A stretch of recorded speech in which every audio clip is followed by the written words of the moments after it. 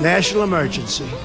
When you hear the word emergency, We will have a national emergency. threat, danger around the corner, a need to act now. There's a national emergency, haven't you heard? Even though it shouldn't be there. Is there really an emergency at the border? National emergency. We have a national emergency, all right?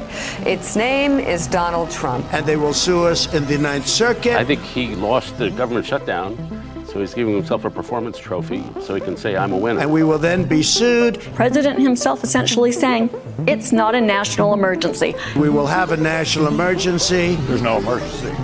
It's a fake, and everybody knows that. And then we'll end up in the Supreme Court. It makes no sense. And what we really want to do is simple. It's not like Describe this emergency as a non-emergency. it's complicated. It's very simple. And at the same time, it makes perfect sense. And we'll win in the Supreme Court.